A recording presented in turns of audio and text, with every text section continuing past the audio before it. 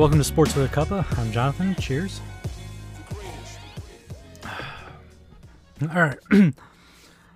NFL Week 1's here. It has started with an upset, if you really want to call it an upset. Chiefs lose to the Lions 21-20 at home. But when you really look at it, Lions really just caught the Chiefs at the right time. They have the worst receiving core one of the worst receiving cores in the league. No Travis Kelce. No real solid running back. I mean, they were really ripe for the picking. Detroit was a good matchup for them for week 1. I mean, to his credit, Mahomes still hit 12 different receivers. A healthy Kelce, and maybe that number is like cut in half. But still, he spread the ball around. Had the one interception. Still had chances to win the game, but Detroit, give credit to Detroit's defense for staying strong at the end. Jared Goff didn't light up the scoreboard, but didn't turn the ball over. And was fairly efficient, a little more efficient than Mahomes. And they got a good output from Montgomery at running back, 74 yards and a touchdown. Again, it was only a 1-point loss. Detroit didn't outclass them. They just caught Kansas City at the best time. I will say this, going forward, Kansas City needs to find an option at wide receiver. Mike Evans is looking to leave Tampa Bay. I would be on the phone with them right now trying to get Mike Evans. That would be a huge boost to that receiving core. But let's also see what happens when you get a healthy Travis Kelce back. Again, only lost by 1 to Detroit. Don't need to overreact to this. But let's also give Detroit some flowers here and say, hey, that 9-8 last year was not a fluke. They're solid. But now, can they really go toe-to-toe with Minnesota for the division? We don't know what Chicago is really going to have yet, and we haven't seen Jordan Love yet, and we're going to talk about that game in a little bit. But can Detroit contend with Minnesota? Minnesota was good last year, but against teams with winning records, they were not so good. I don't remember how the head-to-head went with them last year, but you got to feel that defense, if you can go toe-to-toe against Mahomes, you got to feel they can go toe-to-toe with Cousins. Granted, he's got Justin Jefferson, but you got to give them a fighting chance, or even a real good chance against them. But Jared Goff, to me, has to be a little bit more productive than what he was. He doesn't have to set records. He doesn't have to lead the league in yards per game, but somewhere closer to 300 a game mark and a couple of touchdowns. It's what you're going to need to do to get past Cousins and the Vikings, to me. But overall, I mean, good start for the Lions in a division that is still probably winnable. And let's look at week 1. I'm going to go through every game, but a couple of games that stand out to me. I think obviously Rodgers' debut on Monday Night Football with the Jets, going up against a real good Buffalo Bills team. I think this is a real good matchup because you got a Bills team that's been competitive for several years now. At some point, they've got to get over the hump, or they're going to struggle to stay at that level. So I'm curious to see how the Bills do this year because, with Kansas City being the way they are, this could be the year that the AFC Championship's ripe for the picking. And the Jets, this would be a good statement win for them if they can go against a top contender in their conference, show out, play well, win. So it should be a good matchup. We'll see. And then on the opposite end, Bears-Packers, to me, is a really interesting game because it's kind of ushering in the new era of the NFC South. No more Rodgers. See if Minnesota can maintain their high level. Let's see if Detroit's for real. But what can Jordan Love do now that he's the man in Green Bay? Is this the year Justin Fields breaks out finally? Who knows? You gotta like what Chicago did, trading that number 1 pick, getting him a wide receiver. Green Bay is still fairly talented, like Adam Jones, the running back in Green Bay. But excited to see what Jordan Love can finally do after years of them talking about, oh, is Aaron Rodgers finally going to retire? Is it finally Jordan Love time? Now we get to see. Another one, Falcons-Panthers. Excited to see what Bijan Robinson can do. Not just because he's on my fantasy team, but he's a UT guy. See if he can have that same kind of production in the NFL that he did in college. And still, see what Bryce Young can do over there with Carolina. Not expecting a whole lot, but you never know. And then keeping with the fantasy team theme, Eagles-Patriots. I'm not rooting for Philadelphia, but I do need Jalen Hurts to play well. So as a Cowboy fan, Eagles loss would be nice, but as a fantasy football team owner, need Jalen Hurts to do well. Patriots have a pretty solid defense on their own, but questions at quarterback a little bit. So that's a game I'll be keeping my eye on as well. I mean, I'll be watching them all or keeping an eye on all of them as I can. But then the big one for me, Sunday night, Cowboys-Giants. This is a really important game. Not just because it's divisional, but, the Giants snuck into the playoffs last year. Pretty good team. Barkley's healthy. I thought they could have upgraded the quarterback position. Daniel Jones is a hell of an athlete. I just need to see him be able to make the winning throws. And I don't know if he can do that. And on the opposite side, same question. Can Dak make the throws?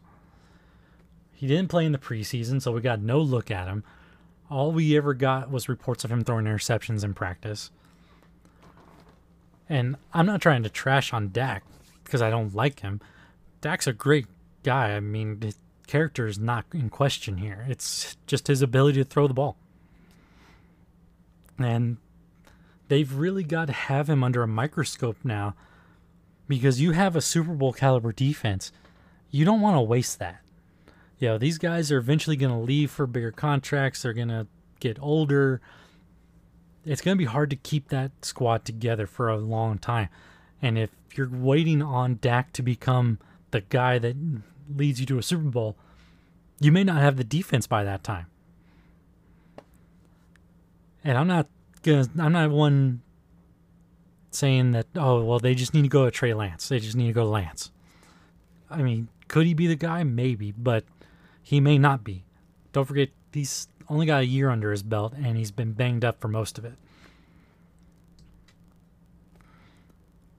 So, and the worst part is that they had an offseason where there were other options out there, and they didn't do it. Because, God forbid, Jerry Jones admit he made a mistake in paying a guy.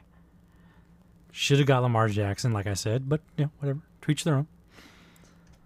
I hope Dak balls out, and I think Dak needs to ball out. Send a message early. Because even going back to last year, same time last year, you started out against the Giants before he got hurt, was not looking impressive. So Dak needs to go out and play well.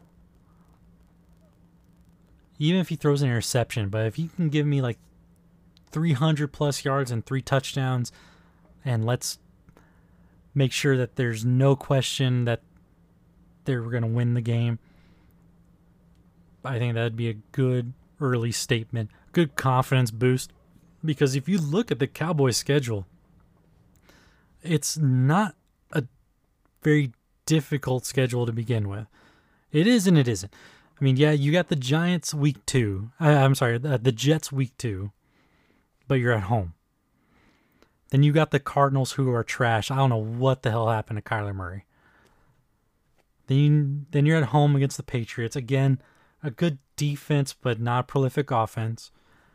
Then you got a rematch with the Niners. And then you got the Chargers, who you beat last year. Should be better, but you beat them last year. By all accounts, you should at least start the season 5-1 before you get the bye. But if you're closer to like 4-2, 3-3, not looking very good, that bye week you're going to have to answer some questions, depending on why you're not 5-1 or 6-0. Because the bye week's usually the best time to make a big change because you have that extra week of preparation. And then you have the Rams after that. And the Rams still got some players on defense, but they were very poor last year. They did not look good last year. Basically, all questions really need to be answered before you get to the Eagles game. You need to be squared away before that first Eagles game. If you have any hope of not just winning the division, but going to the Super Bowl this year, you have to prove that you can beat the best teams. That's the 49ers and that's the Eagles. Not so much worried about the 49ers. You got to beat the Eagles. So, a lot of questions, a lot of things to keep your eye on this week. Tomorrow, that is. So, I'm going to switch gears and, a couple of questions that are lingering out there. Baseball's winding down. Have I been keeping up with it as much as I used to? Not so much, but recently it's gotten a little easier. The Astros have been on TV a little bit more. My cable company does not carry the Astros games. Thank you, Spectrum. But Astros, my guys, they're firing on all cylinders right now. Finally taking back the lead in the division. Only by half a game right now, but finally kind of put the Rangers back in their place. All credit to the Rangers, though.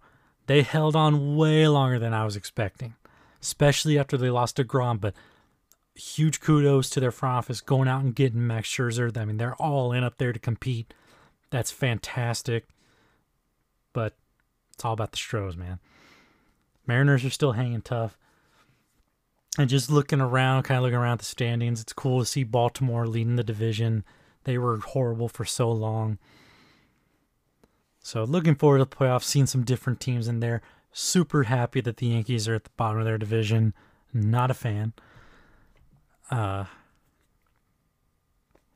So we'll see. I'll have to start getting up to speed on who are the legit contenders and who are just having really good regular seasons. And to get ready for playoff time, still got about 3 weeks left.